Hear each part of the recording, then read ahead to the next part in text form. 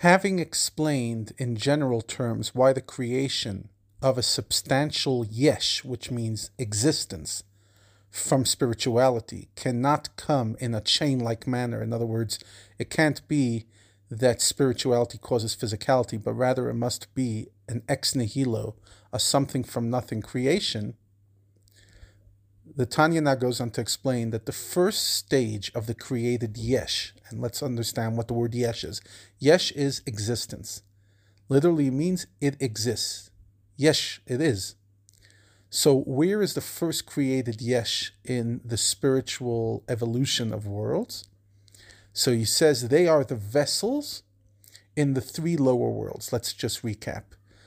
We've spoken about extensively how there are four major worlds. There's the world that we're in, the world of Asiya, and in it there are the 10 Sfirot, etc. Then there is the world above it, Yetzirah, the world of Bria, and then the world of Atzilut, which is pure spirituality. Now, the vessels that contain the light within the lower three worlds is where Yesh starts having at least an element. There's an element of independent existence, as it were, at least in the perception of the beings that live in these worlds. So, the Kalim, the vessels of the 10 Sfirot, the Bria, Yetzirah, and Asiya, and also the Nefesh and the Ruach, two parts of the soul.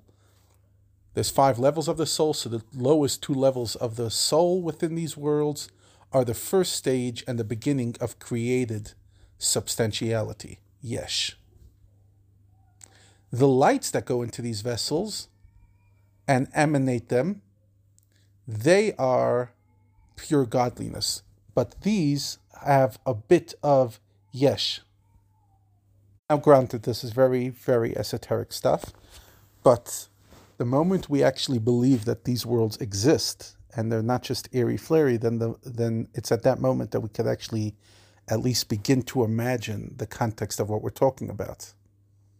Now, in the highest of the 4 worlds, in the world of Atzilut, even the external aspect of the vessels is godliness.